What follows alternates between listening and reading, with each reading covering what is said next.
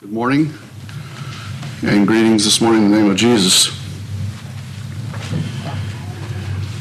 It's been an interesting morning. Think about all the good truths we've heard.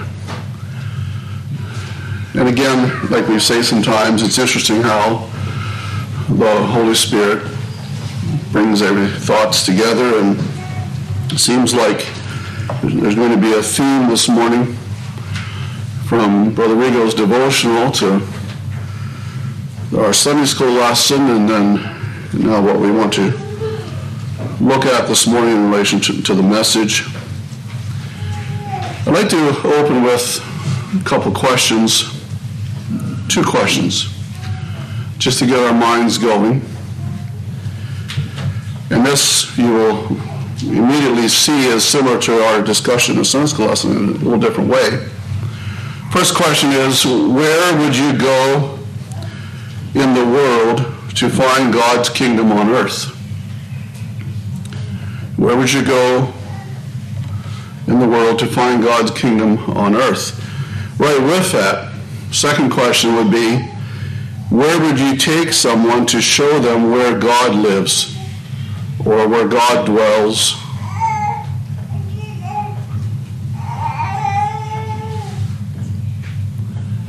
It's interesting what the scripture has to say about this.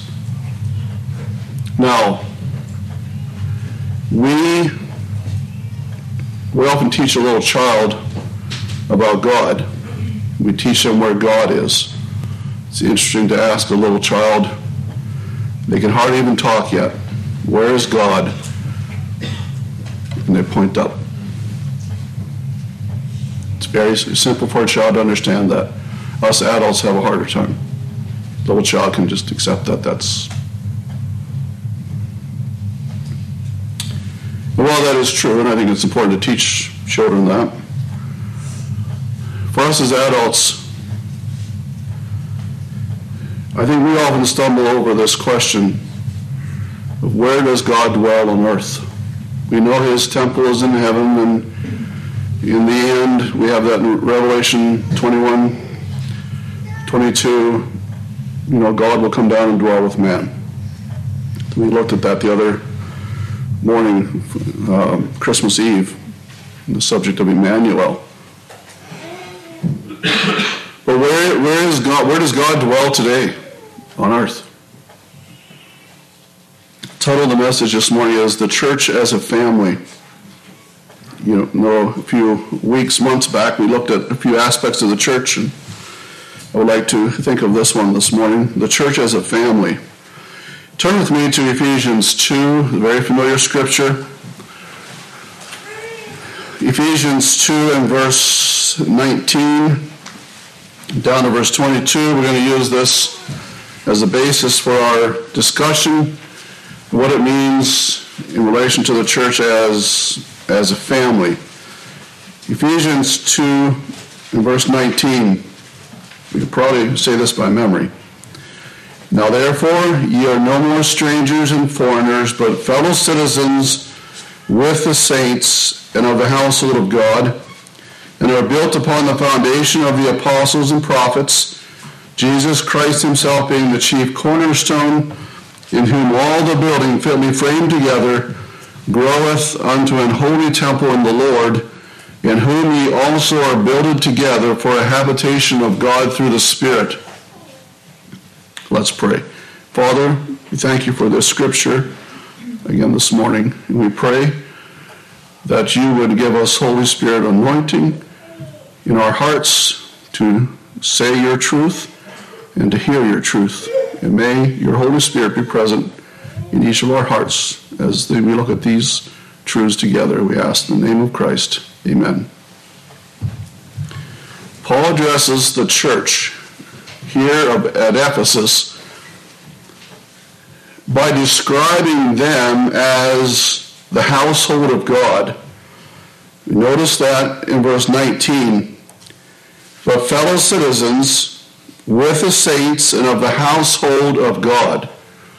That's another way of saying the family of God, the household of God. Now, it is also interesting then in verse 22 And again, this is a familiar scripture, but in whom ye also, in other words, the people of God, ye also are builded together for an habitation of God through the Spirit. And so what he is saying there is that it is the Holy Spirit that brings us together as a group or as a church family. And the reason the Holy Spirit does this is because we are built together for a habitation of God, or it is where God dwells on earth. Isn't that interesting? In other words, if you look at this scripture, then it would say, where do you go to see where God lives on earth? Where is his temple on earth? Right here. Sometimes we say that we come to a service, and I've heard it said, not so much in our setting here, I don't hear it here very often. Can't even remember when I would have heard it last. But anyway, I hear it in some places. They say, well, we're coming to the house of God to worship. No, we are the house of God. This is just an old rickety building. And I know why people say it. It's probably just a metaphor. But I always cringe a little bit because, no, it's the people that are the habitation of God. And that's why we don't have to have a special building. I mean, we have a building we use for this. But we want a simple building. We don't want extravagance. We don't need stained glass windows. Back to the Sunday school lesson, we don't need really a special place. Where the people of God come together to meet, that's the habitation of God. And not only when we come to meet, but during the week as we're out about our business and serving the Lord, wherever we are called to serve the Lord, during the week, it is still the habitation of God.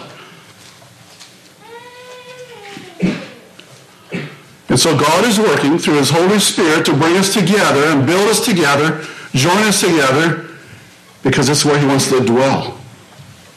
And that's where we can take people, we should be able to take people to see the glory of God. Now, I know this is going to sound this morning, and maybe I'll just give this disclaimer. It's going to sound probably to us as idealistic. And I'm sorry, I don't mean it to be that way in the sense that it's something that's unattainable. I would like to give this message more from the standpoint of what I believe the scriptures point out to us and where we can change and do better and do different. Now, just think of the presence and the glory of God. You think of his habitation in his people, jointly, collectively. We know that God fellowshiped directly with Adam and Eve there in the Garden of Eden. We look at that different times. We're familiar with that.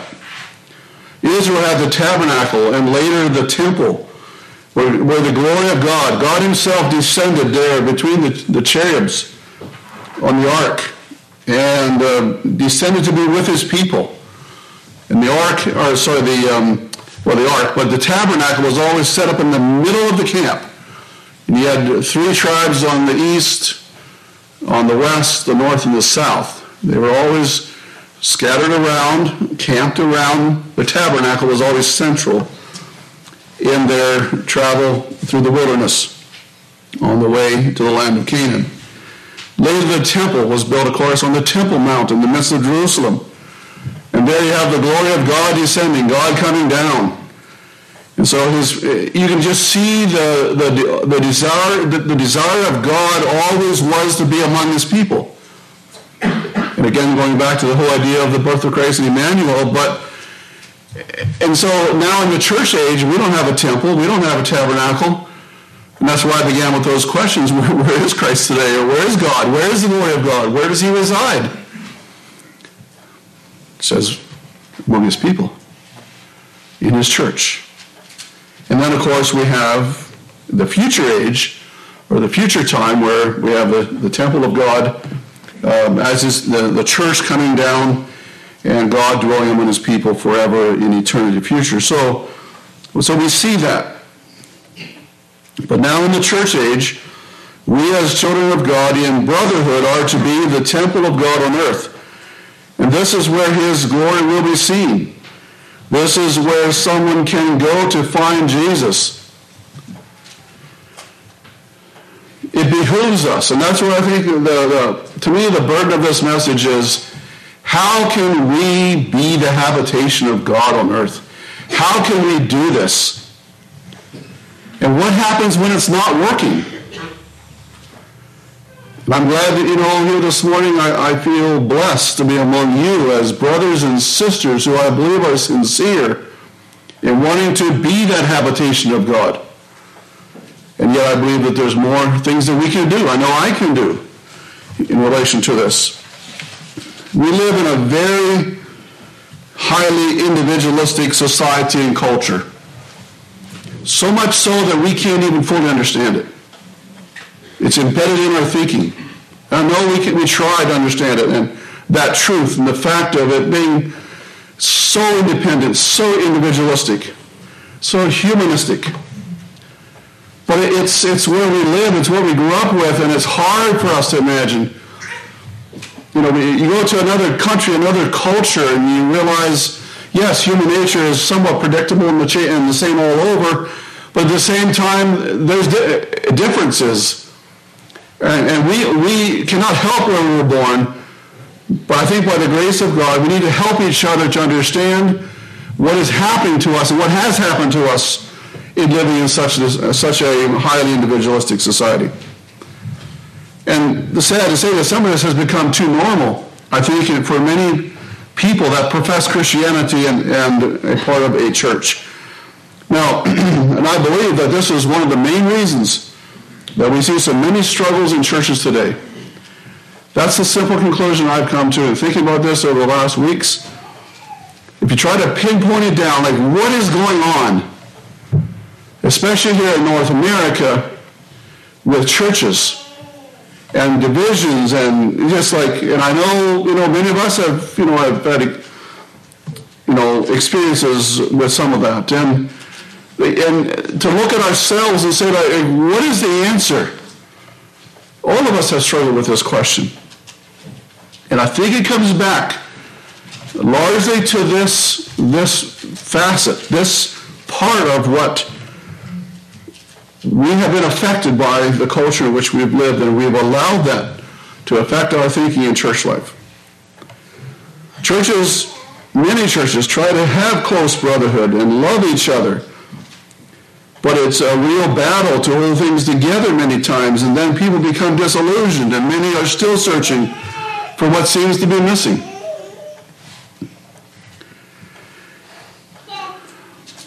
Too many times, I think we've tried to have it both ways. We're trying to have close brotherhood and all those things, and I'd say that in the general sense, not just us here. Many sincere people try to have it both ways, to have close brotherhood, and yet we still have a tendency at times, at least I do, to hang on to my individuality and a certain level of independence. Now, the New Testament concept of the church as a family it's one of the metaphors used to help us to understand, what God is teaching us. We're not going to go into this deeply. We understand this from the scriptures, and so the first question is, again, why are we family? How can we use this metaphor to understand what Christ wants for us in the church? Well, it's simply, God is our Father in salvation.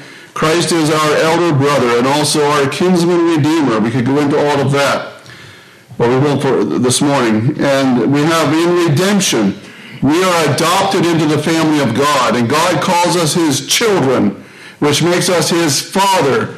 And because we are children of our Heavenly Father, then all those in Christ with us are our brothers and our sisters. And, we use the term brother. Why do we do that? Well, because we are brothers. We don't always behave ourselves like we should, maybe, but that is true. It's what we are, right? We're brothers. We're your sisters in Christ.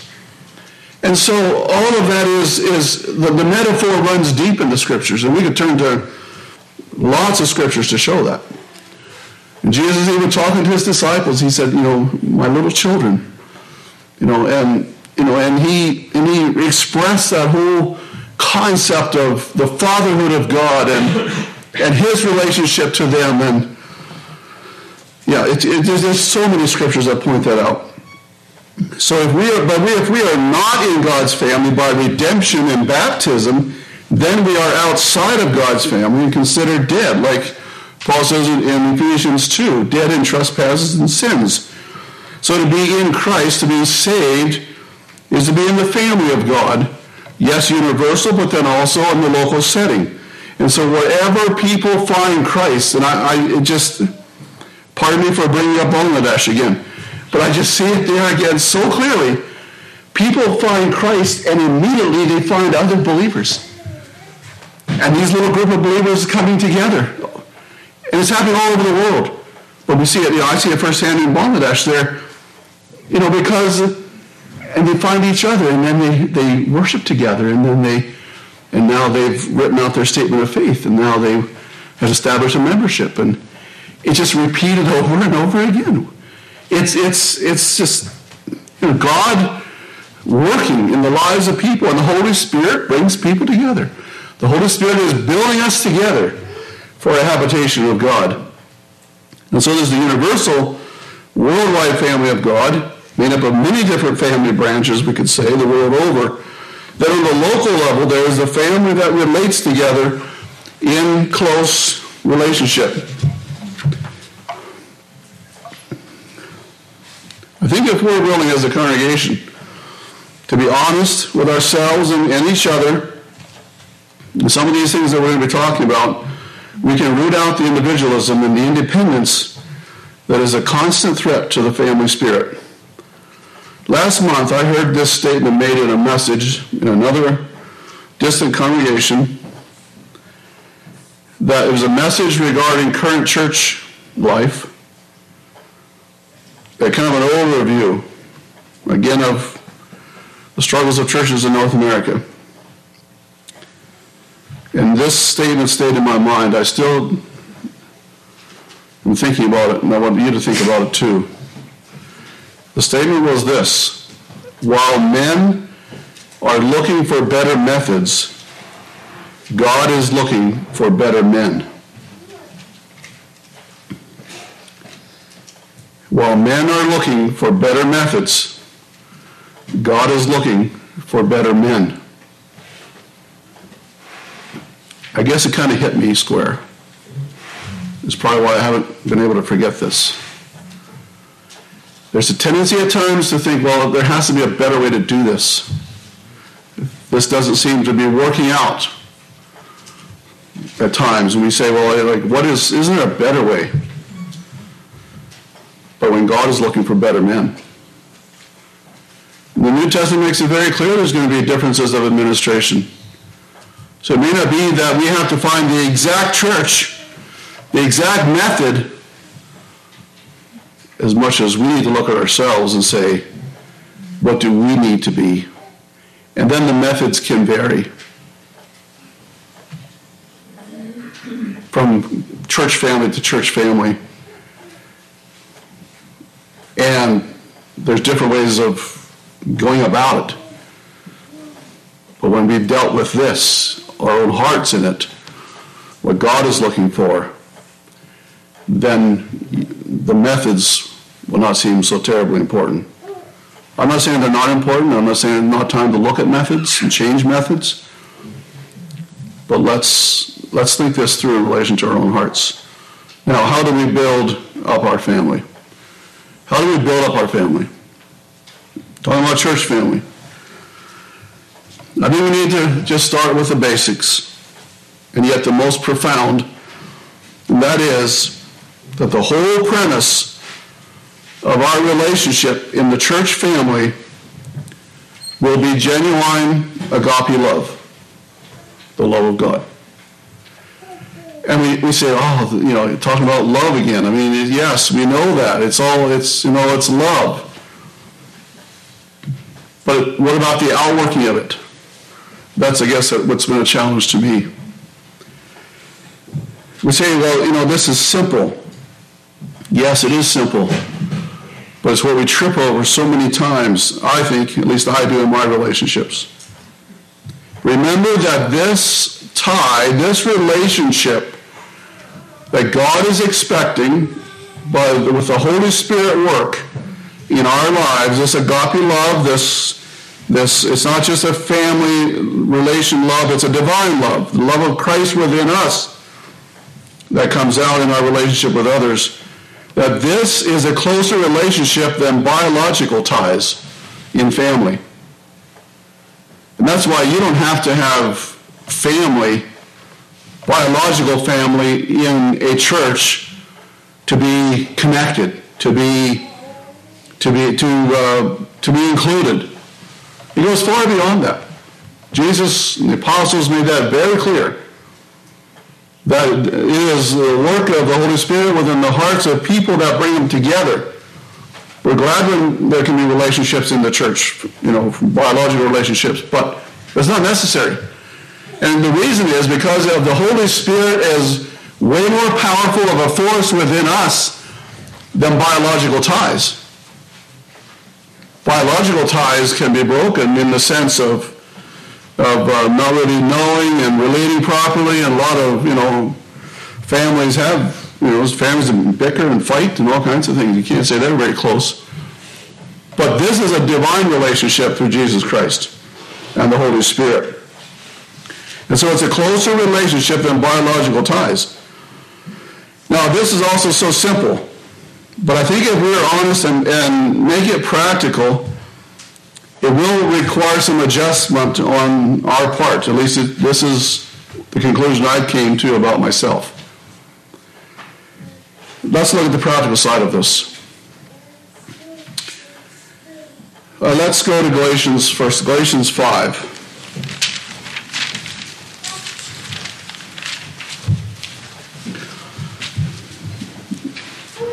What are some practical ways that we can build our family? Galatians 5:13. For brethren, ye have been called unto liberty. Only use not liberty for an occasion to the flesh, but by love serve one another.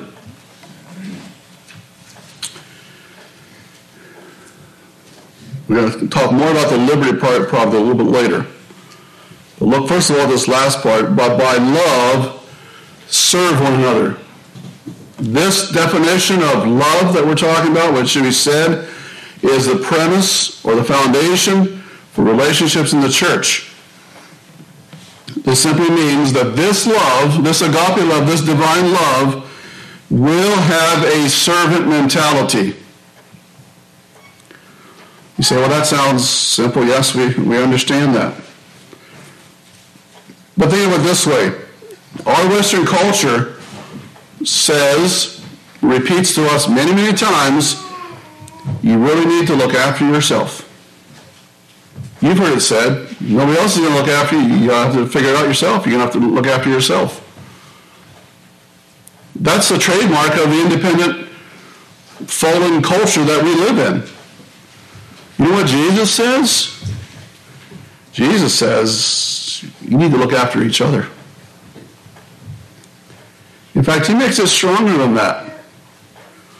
1 John 3:16 says this, hereby perceive we the love of God because he laid down his life for us.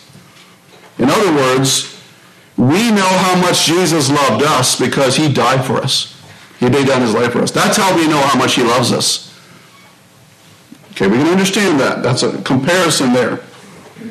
But then he says, and we ought to lay down our lives for the brethren. And you with me read over that and say, yes, if it would really come to that, I'd want to lay my head on the chopping block for my brothers, like some of our forefathers, the martyrs, did. And I think we miss one of the basic meanings of this verse. Yes, it does mean physically. And maybe we will never be called here in North America to actually lay down our lives for our brothers physically, go to death for them, to protect them, to let them off. Maybe that would not happen. But that's not really the only thing that is in focus. And this one was challenging to me in this. It was, it's a lot more than that. It's, to lay down my life really is, it's emotionally. It is materially. It is socially. It's all the things that are wrapped up in who we are in our existence and our relationship with each other. That's what it means, I believe, in the fullest sense of laying down our life for our brethren. And you see, this runs total counter to what our culture has infiltrated into our minds and given us to understand. I'm not saying we don't help each other. I think our congregation does good. But I just think that, for myself, I know there's just a lot of room for improvement. And I just don't think we've gotten to the bottom of this yet, of what this is going to mean. Because it means that we will put our church family first. Jesus said, if I lay down my life, you need to lay down your life. That means I'm going to put my love for Christ ahead of my love for myself, which means my own ideas, my own plans, my own, whatever it is. I'm going to lay it down for the good of my brothers and my sisters. Brother Rigo read there, seek ye first the kingdom of God and his righteousness, and all these things shall be added unto you. It's really the same thought, that the kingdom of heaven, the kingdom of God comes first. And so the question that we can raise this morning is, in relation to our love for Christ, sitting here and looking at your life, not looking at each other, but just looking at ourselves, and just say, do I put my brethren first? Do I put the congregation first?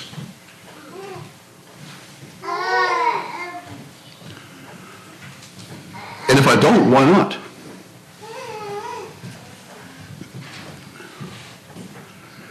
We are called to serve each other. That's one of the fundamental principles of Christianity as it relates to brotherhood. That you and I are in Christ together, and our primary purpose in that is to serve each other. To serve each other. And I just don't think I have gotten to the bottom of what all that means, and I doubt you have either.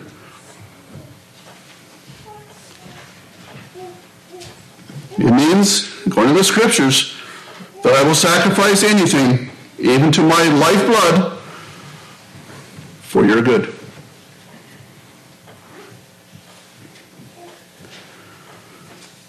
Philippians 2, 3, and 4, let nothing be done through strife or vainglory, but in lowliness of mind, let each esteem other better than themselves. Look not every man on his own things, but every man also in the things of others. Don't just look after yourself, but you look after the good of others too. That's important.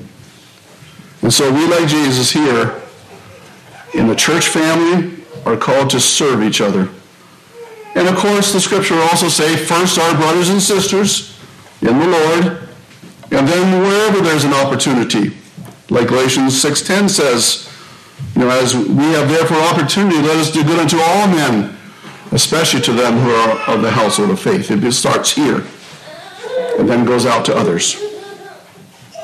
Jesus said, I didn't come to be ministered to, paraphrase, but I didn't come to have people help minister to me, look after my needs. I came to minister to the needs of others. And that has to be the legacy of our lives. That's, you could say, the epitaph of what we need to be as a Christian. And so we, like Jesus here, are called to serve each other. Now, this principle will affect every aspect of church life. When you think about this, it will affect how willing we give our time, our money. If you with me start thinking about, the way we spend our money, how we spend our money, how we spend our time, how sacrificial we are with our possessions, our money, how sacrificial we are with our time.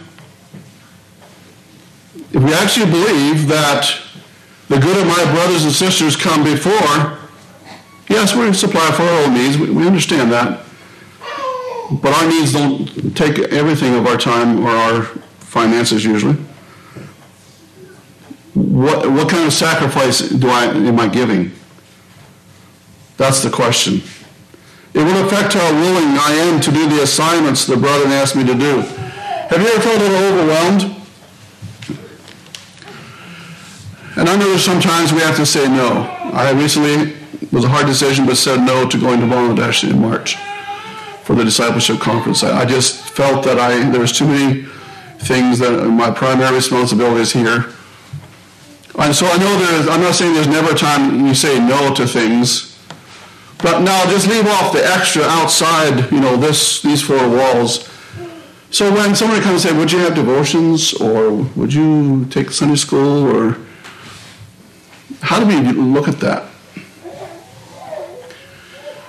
Are we going to do it out of love for our brothers and sisters and say, wow, there's other people who can do it better? Well, it might be. Beside the point. We're asking you to do it.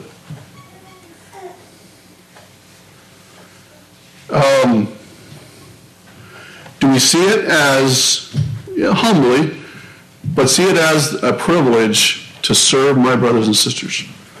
Not to be the one to be able to stand up front here and tell everybody what to do, but it's more from the standpoint, I'm going to be an encourager. I'm going to show Christ from the scriptures. I'm going to put myself into this. I'm just saying it's a practical thing to think about. It should be part of our servant mentality, serving each other.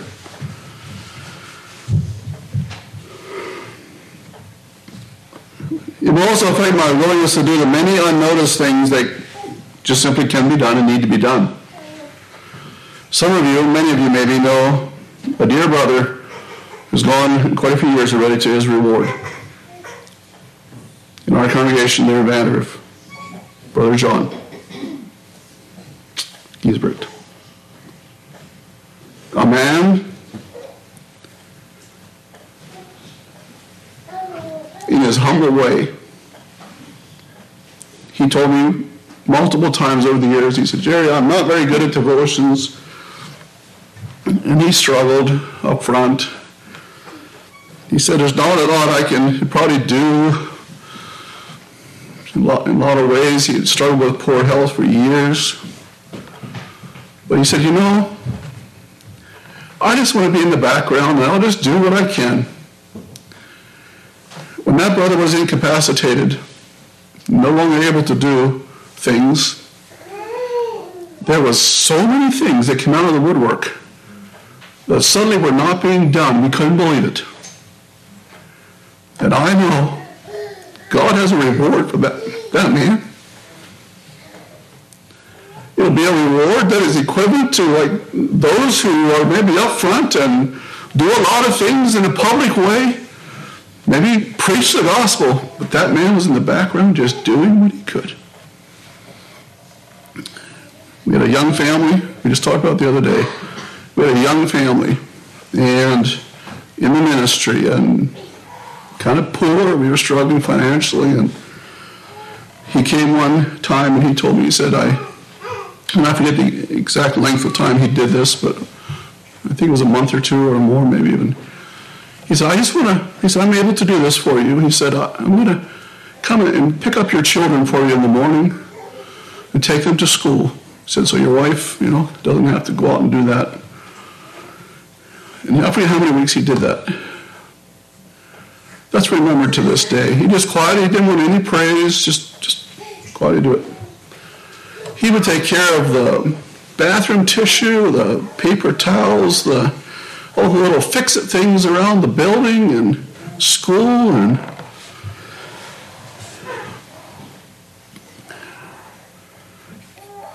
anyway, it just reminded me, when thinking about that in this message, he was a servant of the church. A servant of the church. Well, it will affect how obligated we feel towards our church family in various ways. membership, being in the body of Christ, will bring a certain level of obligation.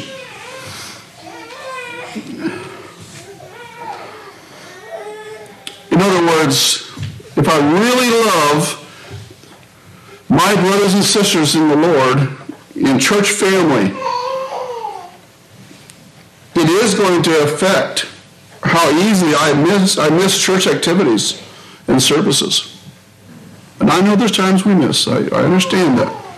Things we can't control and all that. But stop to think about it. And we know that scripture well from Hebrews, not forsaking the assembling of yourselves together as the manner of some is, but exhorting one another, and so much the more as you see the day approaching. And in the end times, as we are living in today, it's going to be even more important that we don't allow gaps. And we need to be together, and this love in Christ and our love for God and our brothers and sisters, you know how it would be let me just say it this way, in a family life, in the teenage years or adolescent years, if, the family gets together at the supper table and, this one's missing, and, no one knows where they are. And I said, they're gone tonight, or no one heard anything, they're missing. You'd say, after a while, you conclude that's kind of a dysfunctional family. Nobody's communicating. Nobody knows where everybody is. And I thought about that in relation to church activity. And we'll come back to that a little bit later. But I do think it's something that we ought to think about. Or how easily I miss or stay back from communion. There's another one. We need to think about that in relation to love and brotherhood. My loyalty to my church family, which will also include how I talk about them. And whether gossip is easy or not. And it may not be even within a certain group, but what about outside? To other people about faults or weaknesses or whatever struggles we have within the family. You know how it feels with one of your family members. I'm talking about biologically now, or regular family life. If your brother or your sister would go out and you hear them saying something behind your back to somebody else about your family, it kind of make you feel a little betrayed, wouldn't it? Same thing in church life. You feel betrayed. Galatians says that let no corrupt communication. No, sorry, it's Ephesians. Let no corrupt communication proceed out of your mouth, but that which is good to the use of edifying, that it may minister grace unto the hearers. So corrupt communication is that which is corrupting, it's corrosive. You say things that are corrosive to relationships. The apostle says, don't do it. But the things that come out of our mouth, that they would be edifying, building up, and may minister grace to the hearers. This unselfish love and giving of ourselves will also affect our brothers' meetings. And I think we're still learning about brothers' meetings and how all that works. At least I am. I don't think we've attained yet to what it could be. But I was thinking about this in relation to this whole concept of unselfish love and giving of ourselves and putting the good of my brothers and sisters ahead of my own. This will not mean that we are there trying to carve out something for myself, in whatever it is. But rather it's for the good of my brothers and sisters. It's not a personal agenda, but always for the good. Holy Spirit directed for the good of all. And if you, which will mean giving up my own ideas for the ideas of my brethren at times. That's going to be a part of this. This unselfish love will affect how I feel towards the conscience of my brothers and sisters. And this is a New Testament principle. And we could turn to 1 Corinthians 8, where Paul is referring to the conscience, the weak conscience of the brother in relation to the eating of meats offered to idols. That'd be an interesting sermon in itself, message in itself. But Paul is saying there that he did not have any conscience about eating meat that had been offered in sacrifice to an idol. They brought it then back, maybe the next day or whatever, and then they would sell it in the market. You could buy this, because they would rotate this meat or whatever it was through their idol worship, and then they'd sell it. And he said, if you go to the market and buy some meat, one weak brother would say, well, I don't know, I can't eat this because I think it was offered to an idol there yesterday in the heathen temple, and he felt that it would defile him. Paul said, to him, it made no difference. I mean, it's just meat. I mean, the idol didn't do anything. But those who came from that background struggled with that. And you know what Paul said? I will not eat meat as long as the world stands if it makes my brother to offend.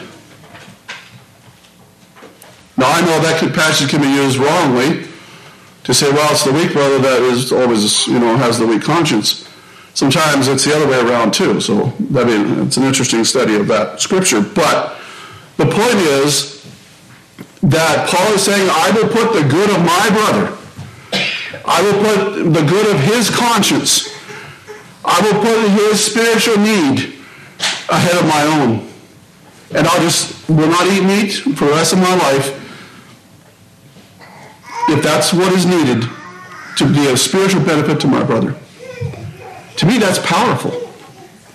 And it explains this concept in relation to liberty. And we talked about this whole thing of liberty before, and I said it would come up again. But this unselfish love, I'll repeat, will affect how I feel towards the conscience of my brothers and sisters.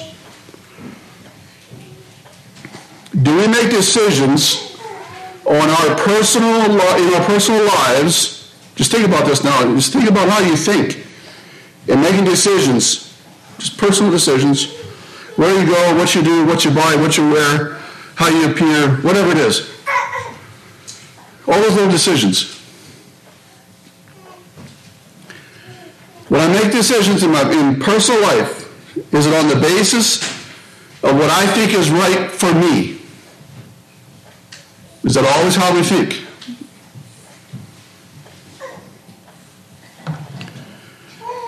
Or are most of my decisions based on the conscience of my brothers and sisters? You say, wow, that's really restrictive, isn't it? Think about it. You mean other people? Other people's conscience decide what I do? Yes, to a point, that is exactly what the scripture is saying. Paul said, I'll change my diet if it helps a brother. So, there are a lot of things, a lot of decisions we make that are immoral. Immoral means neither right nor wrong, necessarily. I don't care if you want to have beef for lunch today or pork or whatever, chicken, those decisions are immoral. It doesn't matter. There's not a right or wrong in it, per se. But when it comes to affecting or somehow relating to my brothers and sisters, we ought to be thinking about it.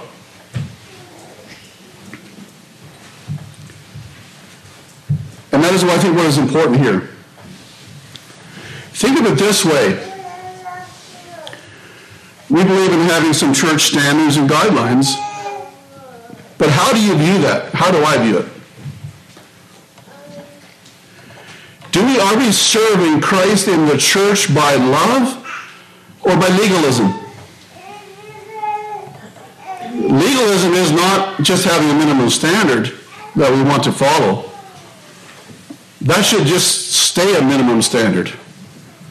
And you've heard me say before that we don't want to get in a position where we need to write down every single thing, that we can and cannot do. That is really legalism. And that would be wrong.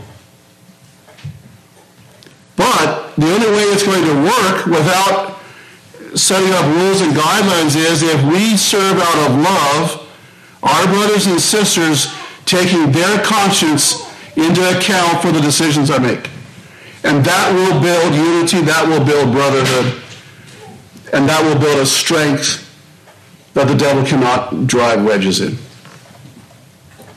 And so that's the simple challenge then is, that when legalism creeps into our minds, it's often different than what we think it is, naturally. But when legalism creeps into our minds, we will view standards and guidelines from the wrong perspective. It will be from the standard that, well, if it doesn't say I can't do it, then that means I can. Legalism.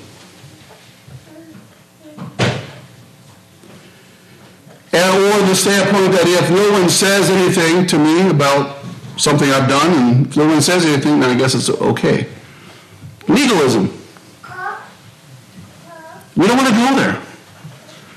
We want to serve Christ in our personal lives, in the family, in church family, out of love. Not out of pure standards and guidelines and legalism. And so when I serve out of love, it means I'm going to respect, because I love my brethren, and I love the sisters in our brotherhood, and I respect their conscience because I love them. And if I know that some of them do not appreciate what I do, I will stop doing it. That's what it means. That's how we build each other up. The independent spirit says, well, they may not think it's right for them, but I don't have a problem with it, so I'm going to do it anyway. That's not New Testament. That's not what Paul said. Paul said, no, it's a legitimate thing. Another place he said, all things are lawful for me, but all things are not expedient. In other words, he said, there's a lot of things I could do that I do not feel would be wrong for me to do. But it's not expedient for me to do. It's not good for me to do. And of course, one of those is the conscience of my brothers and sisters. I don't want to stand before Judgment Day and have, offended a little one because I allowed myself to do some things that caused them to start a path that led wrong. This is where I believe the devil is working overtime and driving wedges in so many congregations because of this independence. I think it's an area that I think we can work on. I know I'm going to be working on it because the Lord has laid it heavily upon me, and I just feel that we can work at this together and help each other. One of the things that happens, and you see it, you hear it, is someone will say, well, I'm never going to have a church tell me what to do. That's the independent spirit.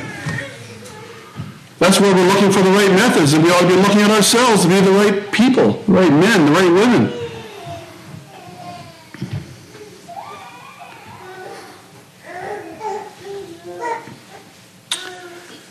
And we will never find a scriptural church that will accommodate everyone's independence. I'm sorry, but you will not find it. You will not find a scriptural church that will accommodate everybody's independence. It's an oxymoron. It's an impossibility. How much I communicate with my church family. I need to close here. I think this is a practical one. One I think that I've been thinking about for a while already. And I've bounced off a few brothers, other places, ministerial brothers, because it kind of came as a new idea, a little bit, I guess. How much I communicate with my church family. What does it take to make family work? Well, it will mean opening our lives to each other to a point. If we're going to get rid of the independent spirit that will drive wedges between us and finally bring about the destruction of a congregation, if we're going to be working on that together, it means that we're going to have to be open with each other. You can't have your little circle, of ideas and say, just leave me alone. That's how modern Christianity is. I'll let you alone, I'll let you be, you live, and you let me live. We just do our own thing, and we come together and worship Sunday morning and go home. End of it. But that's not, I just don't think that's in this scripture. So it will mean opening our lives to each other. And it's, in other words, a natural family setting. We talked about empty chairs at the table at supper time, and nobody knows where the children are. We say, well, we got to find them. We got to know what's going on. Maybe a little bit of that is true in church life. This is what I've been thinking about. Letting our church family know when we are away? What am I missing? I think it's important for leaders to do that, because we are your servants of a congregation as leaders. We usually try to let you know. And we should, because you have a right to know where we are and what we're doing. But maybe that's true, and we could do a lot more on that. I'm not saying we do that right, but maybe that's something that we all could work on. Just for the closest of brother to say, well, I need to go here. I'm going to be gone this Sunday, and I wish I could be there with you. But isn't that something that just a little thing that we could do to help in communication and that family spirit? That we don't have to wonder what happened to somebody? I mean, the chair is empty. And really, modern technology has made that very simple. In the old days, I can see why they didn't do that. You have to ride the horse over the neighbors or tell them, or send a telegraph, or a letter by Pony Express. If we're going to use modern technology, we ought to use it to build the church, and you know what I mean, in brotherhood and community. So maybe that's, it's pretty easy to send a text and say, is that a way to help be connected? That's my question. What about business decisions? I know some congregations do this more than others, and I just raise it as a question. Maybe it's a discussion issue. I'm thinking of doing this or that or the other thing, and what about this? How you brethren feel? And remember that we are not all alike. This is another part of this. We are not all alike. Some of us are more private kind of people, and I understand that. I'm an introvert. I'm not an extrovert. So it's easy for me to like my personal space. We're not going to change our personalities. And I think the extroverts need to be sensitive to the feelings of the introverts, and vice versa. We have to, God finally made us different. And that's by design. It's not by mistake. It's by design. And so obviously God had a plan for this. But again, we need to work together. If this is going to work, we also will love enough to protect confidentialities. I said some of us are a little more, like our private space. We don't necessarily spill everything about, everything that we're feeling or doing, which is okay to a point. But, if the introverts are going to feel free to share more, we have to always understand that there has to be confidentiality. That what I share, what you share doesn't go all over the country. This is family. It stays right here in the family. And so that is something to think about. I think we need to respect the beauty in the mosaic of unique personalities God has given us. Remember, we have this treasure in earthen vessels. Earthen vessels, that's us, our personalities, our, who we are. We have the glory of Christ. We have that treasure in earthen vessels, that the excellency of the power may be of God and not of us. So whatever God does in us for that is good, that is helpful, that is edifying, it's because God is working in spite of us, in spite of these earthen vessels, and that the glory of Christ can shine forth. And that's what we're talking about in the differences. And so we respect the differences, we appreciate the differences, and we don't let those differences irritate us. And lastly, I think about this verse, 2 Corinthians 16:15, which is, Paul talks about the house of Stephanas. And the scripture always stands out to me. I beseech you, brethren, ye know the house of Stephanas, that it is the first fruits of Achaia. In other words, they were the first to come to Christ in Achaia. And that they have addicted themselves to the ministry of the saints. That's a strong word. We know something of addiction in today's world. They have addicted themselves to the ministry of the saints. A few thoughts in closing. There is no place in all this world where a person should find more love than within the church. Is that too idealistic? Is that too strong?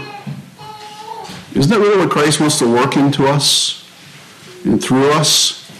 But there's no place in the world that you will find more love, more true love than in the church. Remember, it's not just blood ties, and it's not even blood ties many times, that bind the family of God together. This is not something that we can generate from a human strength. It will never happen. It'll fly apart. This is divine. This is the miracle of brotherhood. And so it's not the strength of blood ties at all that bind the family of God together. It's the Holy Spirit of God within each of us. And that's what binds us together. That's what builds us together. That's what pulls us together. So the more you and I submit to the power of the Holy Spirit within, the more we're going to be drawn together in brotherhood. And the less the devil will be able to drive wedges and cause divisions among us. This kind of divine love in a spiritual church family, Jesus said, will be proof to a watching world that we are true disciples of Jesus. I'd just like to make a few comments, just briefly, quick. You know, the effort, or I should say it this way, this effort and surrender is more powerful than any other evangelistic program or effort we may have. We talk about evangelism, we talk about mission, we talk about all these things, and we do them. And it's right to do them. And we can say we should do more. The challenge, I think, from the scripture is, though, we need to start right here in what we've talked about this morning, in the love and building of the church family. Jesus said, by this shall all men know that ye are my disciples, if ye have love one to another. We can be running all over the country, you know, doing mission work, but if we're not getting along in our church, it's going to be a disaster. You have no place to bring people to say, here you can find the love of Christ. You know, here is a church family that shows the love of Christ and lives it out with each other. We need that. So I'm not saying we should not do other mission efforts. I'm not saying that. We should. But let's be sure that we're starting right here with our effort. With our own hearts. You know, in our own relationship with the church community and church family. And that's going to be the most powerful witness. What was it that brought the thousands of converts to the new church in Acts 2? What was it? They saw how they related to each other and how they loved each other, took care of each other, and people were almost, you know, breaking down the doors to get in. I'm not saying that's going to necessarily happen, but one of the challenges that I felt in this message this morning was, if we are missing something here that God wants us to grow in and help us with, will that change our evangelistic response in the community, in the world around us? That's a question that is still up to me unanswered. But we do know what the scripture tells us and what we can do. When this was present in the early church, like I talked about in Acts, and in the Reformation, people came from all over and wanted to join that kind of a church family. You had people finding Christ, say like in the Reformation, that knew that there was going to be a death sentence upon them when they were baptized and joined the Anabaptist group, but they did it anyway. And it's because they saw expressions of the love of Christ within community, within the church. It's what's happening in Bangladesh. It's what's happening in a lot of other parts of the world. Believers are coming together. The Holy Spirit is bringing them together. For some of them, it's a high price to pay. For some of them, they could die tomorrow. But they do it anyway. Because that's where they see the love of Christ exemplified. May God help us. Let's personally take this challenge And I hope that this can also spark continued discussions among us of what we can do and what is lacking yet within our hearts. God has been good to us. God has blessed us. But I would just like to hold out that I know God has more for us. So let's reach forward for that mark. Let's kneel to pray. Father, we thank you for your blessings of your truth and your word. Father, we know that we are so feeble, we are so short-sighted, and Father, we are affected so much by the things around us and concepts and the influences. And so, Father, we just pray that this morning, that you will continue to open our hearts to your word and help us to understand what is needed. Help us to be men and women of faith, men and women of honesty with ourselves, our own hearts, and honest with you. And so, Father, we just pray, continue blessing upon each of us, and may your Holy Spirit go with us, and may we find the strength and the help and the guidance you want us to have so that we can continue to build family in our congregation here. We ask in the name of Christ. Amen.